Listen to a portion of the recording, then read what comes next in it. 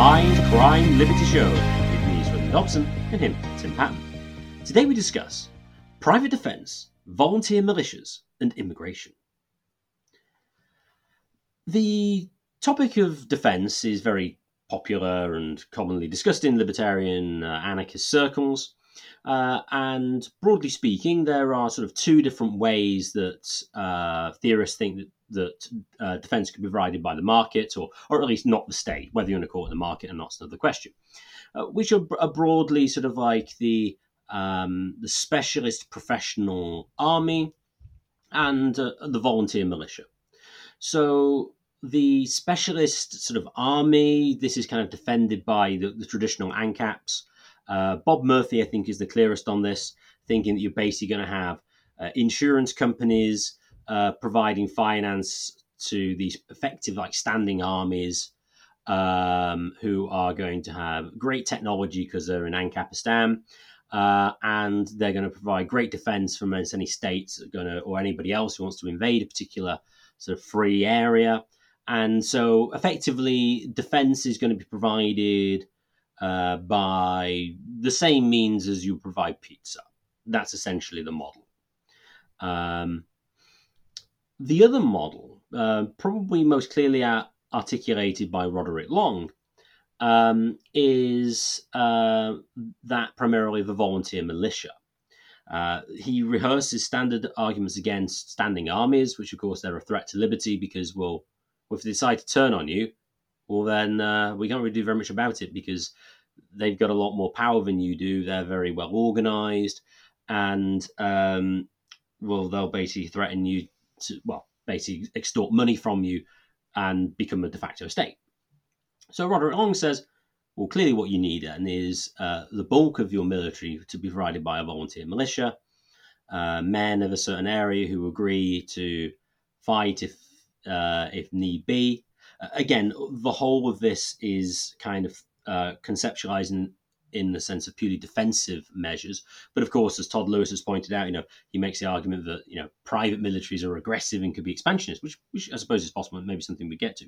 But the whole framework here is one of defense rather than offense.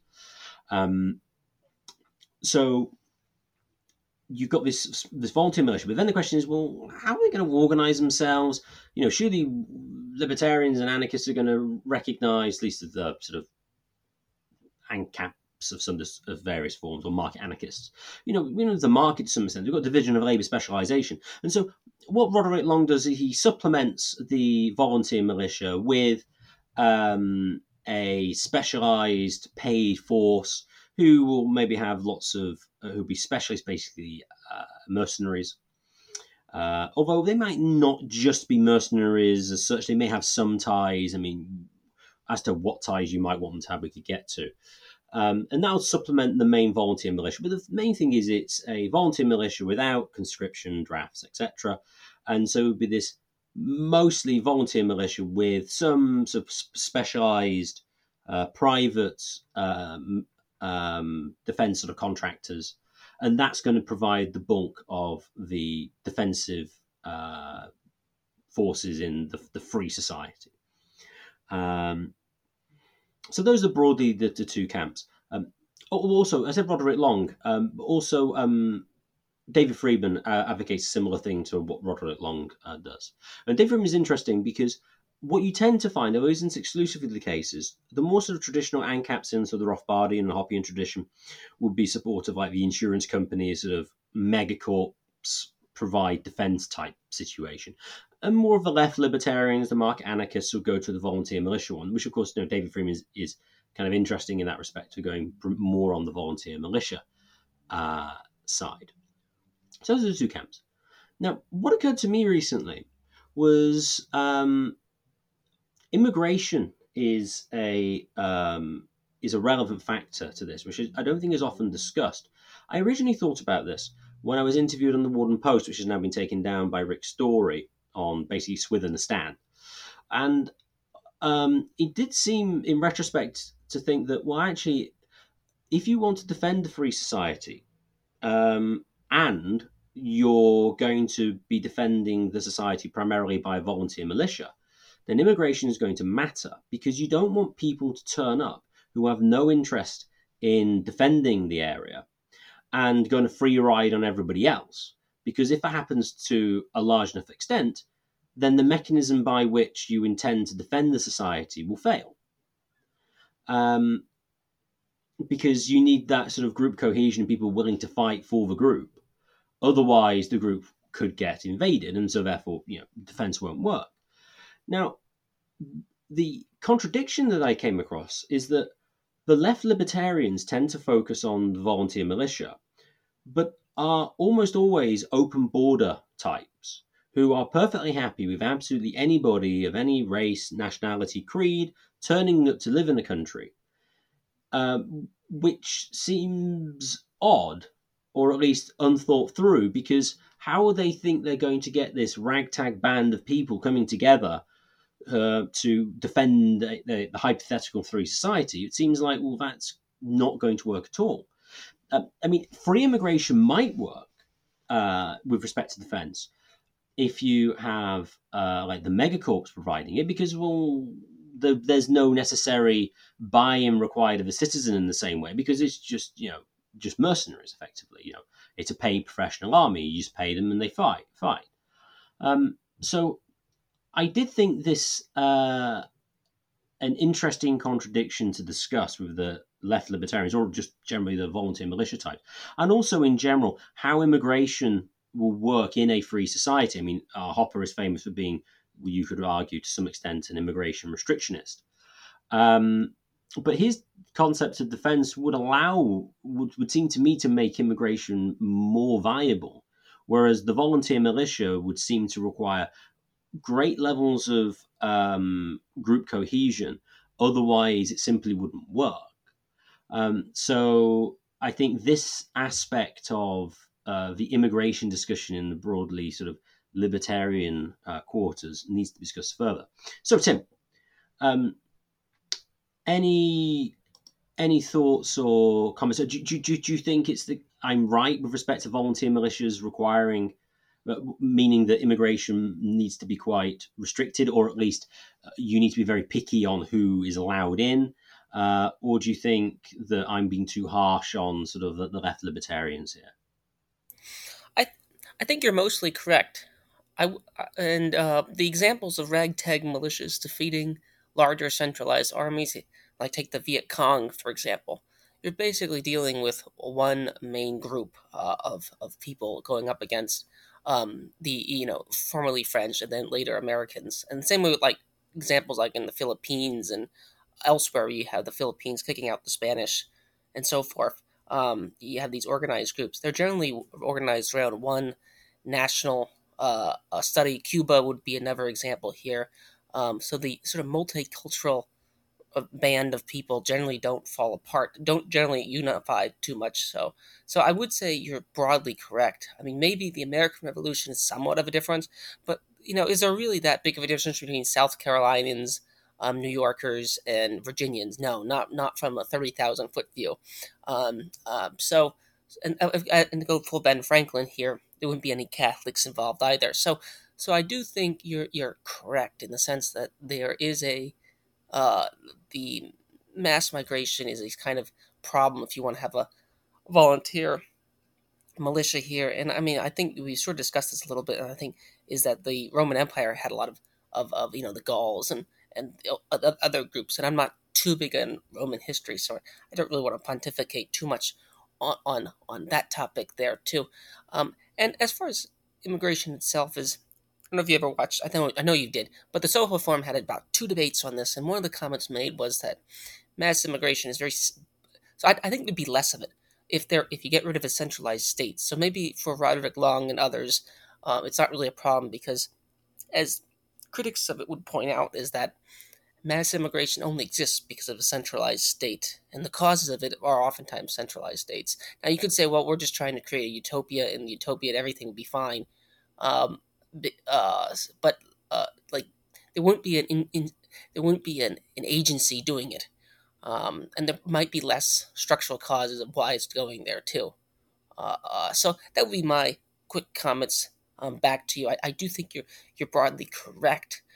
that maybe there are instances where you have, they kind of societies organized by ideas, or societies organized around by a common enemy that could unite. You could unite these differing factions.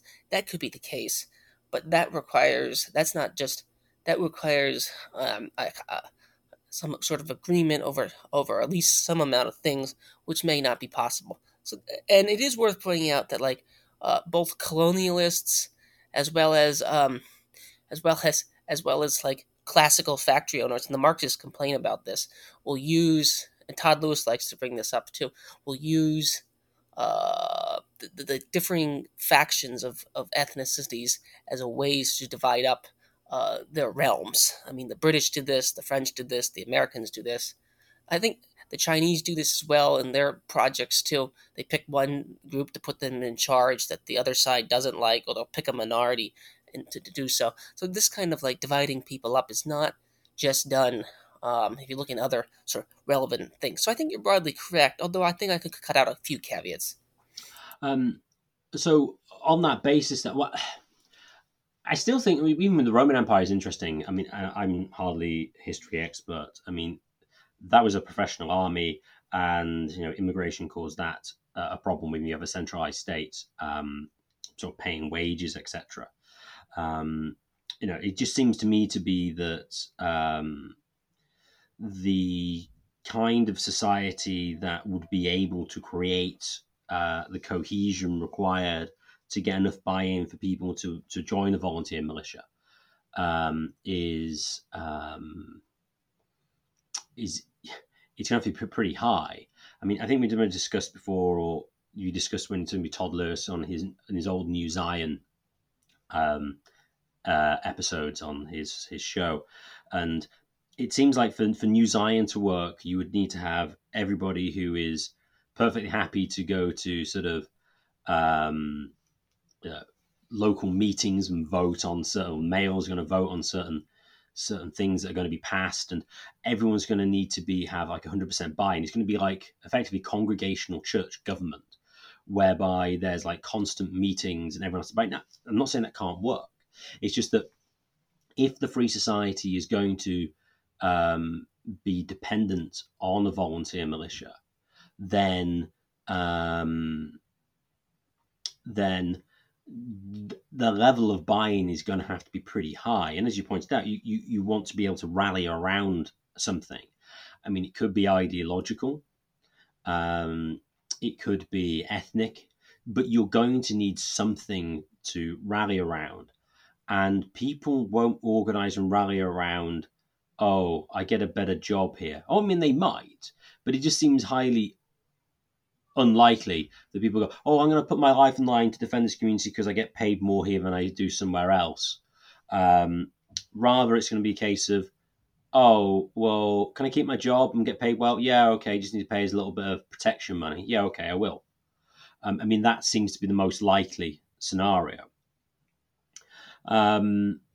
So, contrary to what you might think of general sort of open-boardedness of libertarians, I actually think if you think about the conditions in which it's going to work, you're going to have to be quite picky over who appears. Now, the defender of open borders might say, well, you are right, but currently the state is so large that immigration over such a wide controlling immigration such a wide area is like just such a too high a level to do it on. It needs to be devolved to like the city level or something like that, or even the borough level within cities or something like that, which ultimately might well be true. But then the question is, well, again, you're then going to get the general strategic question, which is, do you go for sort of accelerationism, or do you try to use the ring of power, as it were, to minimize the costs in the short run whilst trying to aim at something better in the long run? I suppose that might be the argument of that. But Tim, John, just as a general point, which camp would you put yourself more in? Would you put yourself in the sort of Bob Murphy sort of megacorps provide defense for free society type thing, or would you think that it'd be more likely that if a free society is possible, that you would need a large volunteer militia to make it work? I'm not sure. I haven't thought about these two camps divided up very long. I would say that I'd say the primary pro of the volunteer militia is it's not, the classical case against standing armies, which I think is very boring, very elementary. I do think the volunteer militia poses problems if indeed it is specialized, and this goes back to like the archery thing example that David Friedman and Todd Lewis have discussed. Like you need to sort of train yourself. Do people have the incentives to be an actual fighting force here? So I mean that's multiplied, of course, by bringing others. I will point out though that there might be structural forces in the United States that no longer exist, that did exist, the assimilationist force. But Germans who just immigrated off the boat to the United States, in general, were quite willing to fight the Germans in World War I, World War II, as all sorts of things, spies, translators. So there is, and I think like even like the Indians, the whatever indigenous groups you want to say, they were also useful in the Pacific War too. So there is some precedent of other groups. Now you could say, well, the Germans that came here hated Germany, so maybe they're the ones that same way with Russians that came here, they're the ones that particularly hate the regime they left. So maybe that'd be a case for Roderick Long.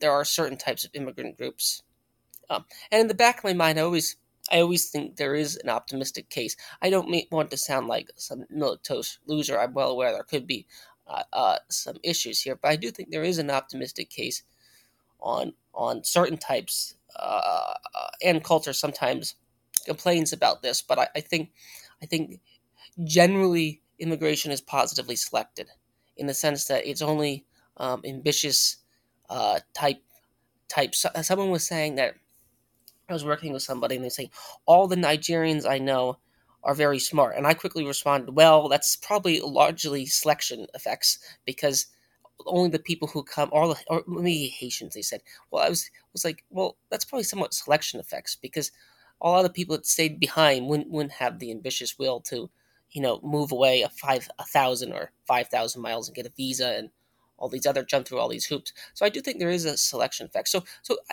maybe on second hand, Roderick Long is correct. Although I would say currently today, immigration, contrary to what the open borders people think, is a status thing. It would look very much different. And it also depends on the scale of the society too. I think scaling problems matter. But as far as that, I would put myself into the volunteer militia group, simply out of I do find some of the arguments against privatization of defense to be mercenary in nature. Although I could easily be talked in or out of it, I do think there are benefits to paying for things. Like if you have a problem, do you want to pay a quote unquote expert to fix it, or do you want to try to fix it yourself? I mean, if you can think of it that way, like David Friedman would talk about this with cars, and Bob Murphy would talk about this with cars and stuff, or whatever, for refrigerators. It's better to have someone who spends all his time working on refrigerators and plumbers. Now, of course, you might come back, Kevin Carts and others might come back. Well, that's just because there's licensing and other things that make this artificially restrict the market. And, you can't actually, or IP or whatever, that artificially restricts the market. But I do think if you do something a lot, you're better at it, even if you get rid of licensing and other things. So with respect to defense, I do think there's a case to be made for quote unquote experts. And that I think is a problem. Even if there is group cohesiveness, I do think that is a problem for military affairs. And I think this was also a problem even before advanced weaponry was a problem. In a way, it was actually more of a problem Because I think learning how to use a phalanx or whatever the exact weapons the Romans used actually might have been more physically difficult than it is to learn how to use an AK-47 or something like that. So and this also depends on what type of conflict you're fighting. I'm going to go back to one of my pet examples I like to use. For example, one reason that the Saudis do it, but also Israel does it. So one of the reasons that they have like well-developed airlines is that it's very easy for them to train fighter pilots. So if you think a Navy, or you think having an Air Force is a thing, just have an airline industry. I don't think having a private airline industry is an a priori or an empirical problem for libertarians like it. So if you need to have fighter pilots and things like that, you could just have a naval, an airline industry here that would be activated. I mean, again, it would be voluntary, but you'd have some basic skills to be used if necessary. So I do think relevant industry crossover would be useful here. And that's also helped the Americans out. Like one of the reasons there was a paper that said, why did the Americans win the Pacific War? Well, they just had more small engine mechanics than the Japanese did because they knew how to fix. Because if you know how to fix cars, you can also know how to fix P-51 Mustang engines better. So you have relevant skills and support and logistics. So it depends on what type of conflict you have. But as far as to solve the export problem, I think it would be solved. You have a diversified economic industries of mechanics. If you're fighting an industrial war, if you're fighting a war of if you're fighting like a hand-to-hand like fighting war in like the streets, then it just seems like it is just a conflict of wills and attrition in that sense. So it depends on the conflict. But I would actually put myself in. I think given enough time, I think a volunteer militia could, with an advanced economic sector, could come up to there. So those would be some of my pushbacks to the sense there. Swithin? I think the specialization point is a very good one. I think that's why the David Friedman and Roderick Long try to mix in the professionals and the volunteer militia. And so the question is, what's the mix going to be? I think mostly it's likely to be the volunteer militia with a decent amount of professionals. But as you point out, depending exactly what they need to do. I mean, there is a lot of crossover. I mean, if you're making vehicles or whatever, can you switch over and produce tanks? I think I discussed this actually.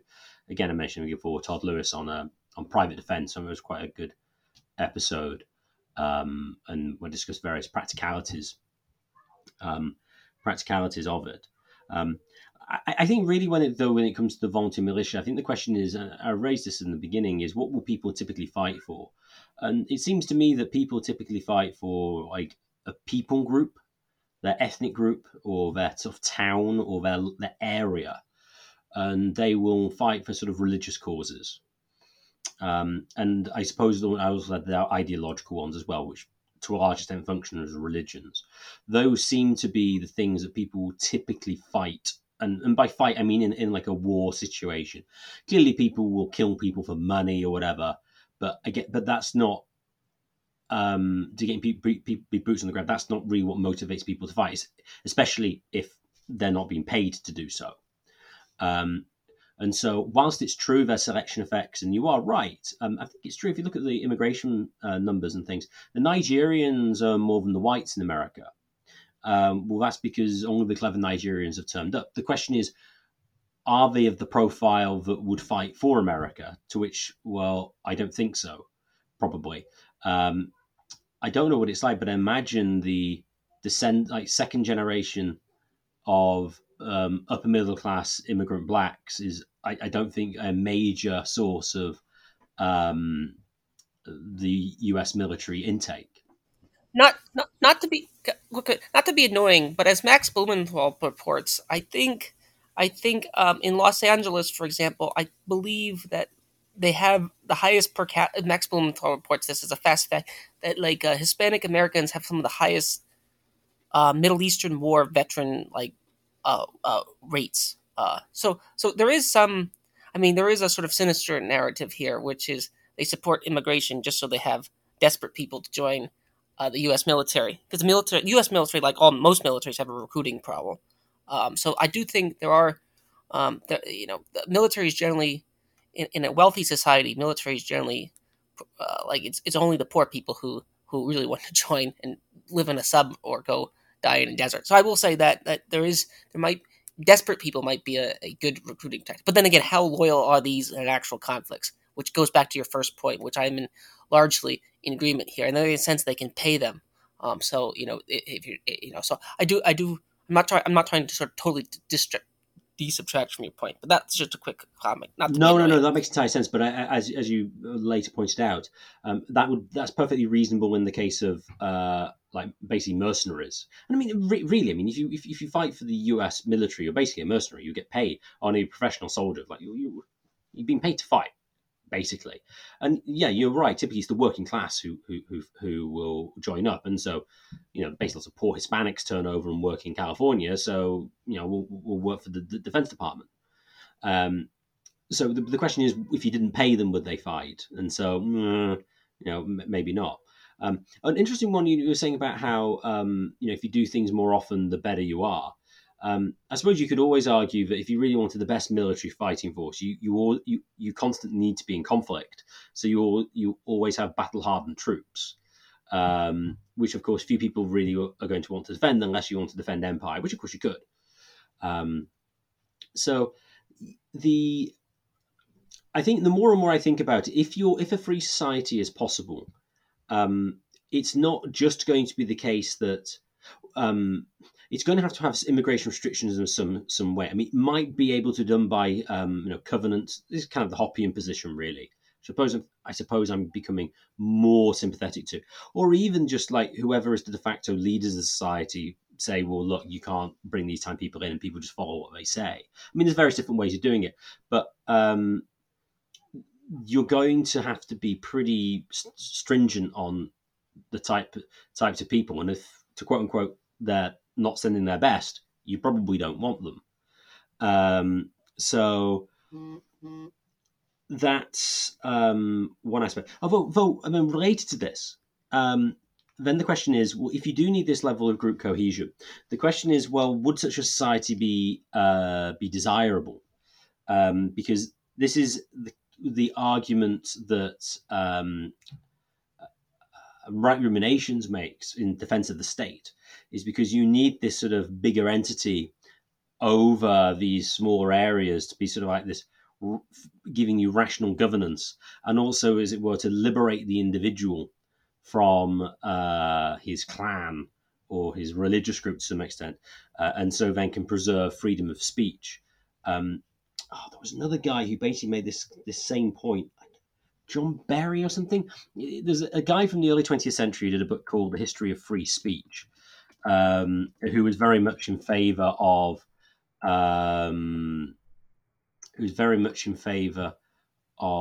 like the centralized sort of rational state, because this is where freedom flourished rather than these small sort of despotisms in various different places. So I suppose the question is, so it's John Berry, The History of Freedom of Thought. That's the book I was thinking of, and that was originally written in 1913. So I suppose then the question is, if it is the case that a free society would require such levels of group cohesion, the question is, would that society be a desirable one? Would that be a place you'd want to live, or is it going to be very much dependent on the type of society, or which group you are a part of, as it were? What do you think, Tim? Can you repeat that? Yeah. If a free society required such group cohesion, so much so that you could argue that it couldn't really be that individualist, because otherwise it couldn't organize, would this be a desirable place to live? Depends on what you think is desirable, I guess. There is benefits of alienation, I do think, contrary to what Kevin Carson, the Marxists. Actually, the Marxists are actually more interesting on the alienation. They're sort of ambivalent about it. there is benefits of being in a more alienated um uh uh setting in that sense. So I mean, I think is more dependent on what you think is a desirable society here. Uh, I do think there's a benefit of not being occupied. Uh, um, One of the things the Marxists, like the hardcore Marxists, not the American or British or French ones, although a few of them will do, is they'll just say that the working classes in the United States are too fat and lazy and too paid off basically to be any remotely revolutionary, and they're just basically Joe Biden supporters at best, at, or whatever. And I think that's basically correct, which is one of the reasons why I'm not a Marxist, by the way. Um, so I do think there is it. I think Ancapistan, to go full Rene Girard would have to have a reasonable enemy to begin with, to motivate the militia. So I do think that Ancapistan, if it's a small city state or it's like maybe a middle sized state, it would have to not have if if it's going to need a militia, it's going to need an enemy to rally around, in that sense. So it's not going to be a an empire. Maybe they'll have commercial interests elsewhere. Okay, that'll be the case. But if it's just commercial interests, that can be solved with mercenaries. You're not attacking the central metropolitan area here. You're attacking the outlying, maybe an outlying trading post or something like that. So if certain corporations within Ancapistan develop some sort of trading interest far away, those trading interests are threatened. That would be their problem. It wouldn't be. It would be Boeing's problem, or it would be, or whatever corporation said there. That's not really issue. It's not threatening the quote unquote mainland here. So if it is threatening the mainland, I do think there would be some interest in rallying around and defending it. But I would hope it wouldn't get to that situation. Although it could. Although it could. I reckon. I mean, I think, in some sense, diplomacy would also have to be useful here, as well. So would it be a desirable society to live in if it's with that level of a group cohesion that is necessary? Um, I think there would be, if it was actually being attacked. I think the group cohesion could be ramped up, and if it's not being attacked, the group cohesion could be wound down, so to speak. I mean, you sort of get this with the you sort of get this with there's certain groups that complain that, after, in the 50s and the 60s, we were complaining that this generation hasn't fought a war, which is one of the reasons why some people wanted Vietnam in the United States. They wanted that generation to go through the sort of go off abroad and kill some group, in defense of the United States, because he did it in the 1910s, he did it in the 40s, and now the 60s again. So I don't know. The tight knit. I mean, there's a lot of interesting sub alternate, like, things at play here, because the military does have a effect of it being a progressive force on society, in the sense that it did arguably assimilate the. I mean, this is where the left libertarians have a lot of problems, because like the U.S. military was always like the U.S. military was one of the first institutions that was desegregated in the United States, and it was done for arguably, and again, a lot of people would point out, it was done for arguably, quote unquote, bad reasons, because they wanted to send them over to Vietnam. Um, Now, again, you could go turn around and say that was you could just, but I know American history better than I know, obviously, other history, because for one thing, I live here, but also because it's the main power today. So I do think, if it depends on ANCAP stands position in the world, what enemies it's fighting, and so forth.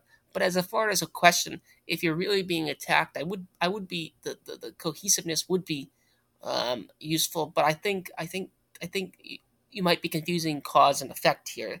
If there is an enemy, then it would create the community necessary to keep the enemy out. That'd be my position here. And you sort of see this with Marxist struggles when they happen, like you get in Cuba, like in Spain, with the nationalists in Spain, and Cuba, as well as Vietnam. It would create the tight knit communities necessary, to but you're not going to do this on false flags, necessarily. That'd be That'd be my point. That would be, or trading interest. That would be more mercenary. But that's not really an issue.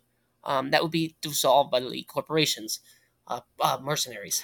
Yeah, I think you make a good distinction between the commercial fighting and the homeland, and that's exactly the case. I mean, this would be sort of like part of Kevin Carson's argument as to why international trade might not be quite as extensive, because they'd have to pay for their own defence. But again, if they've no tax, it might well be cheaper overall, so they could have more. But I mean, it would at least give a relative advantage to more local production and interest than there is today.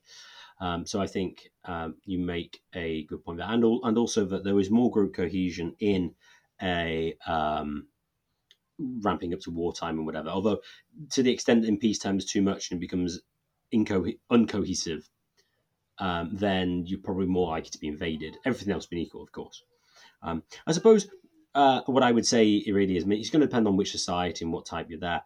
It is, but I would say that your traditional sort of left libertarian, who tends to be sort of, not all, he might be an unfair characterization, but many tend to be sort of like sort of libertine, individualist types.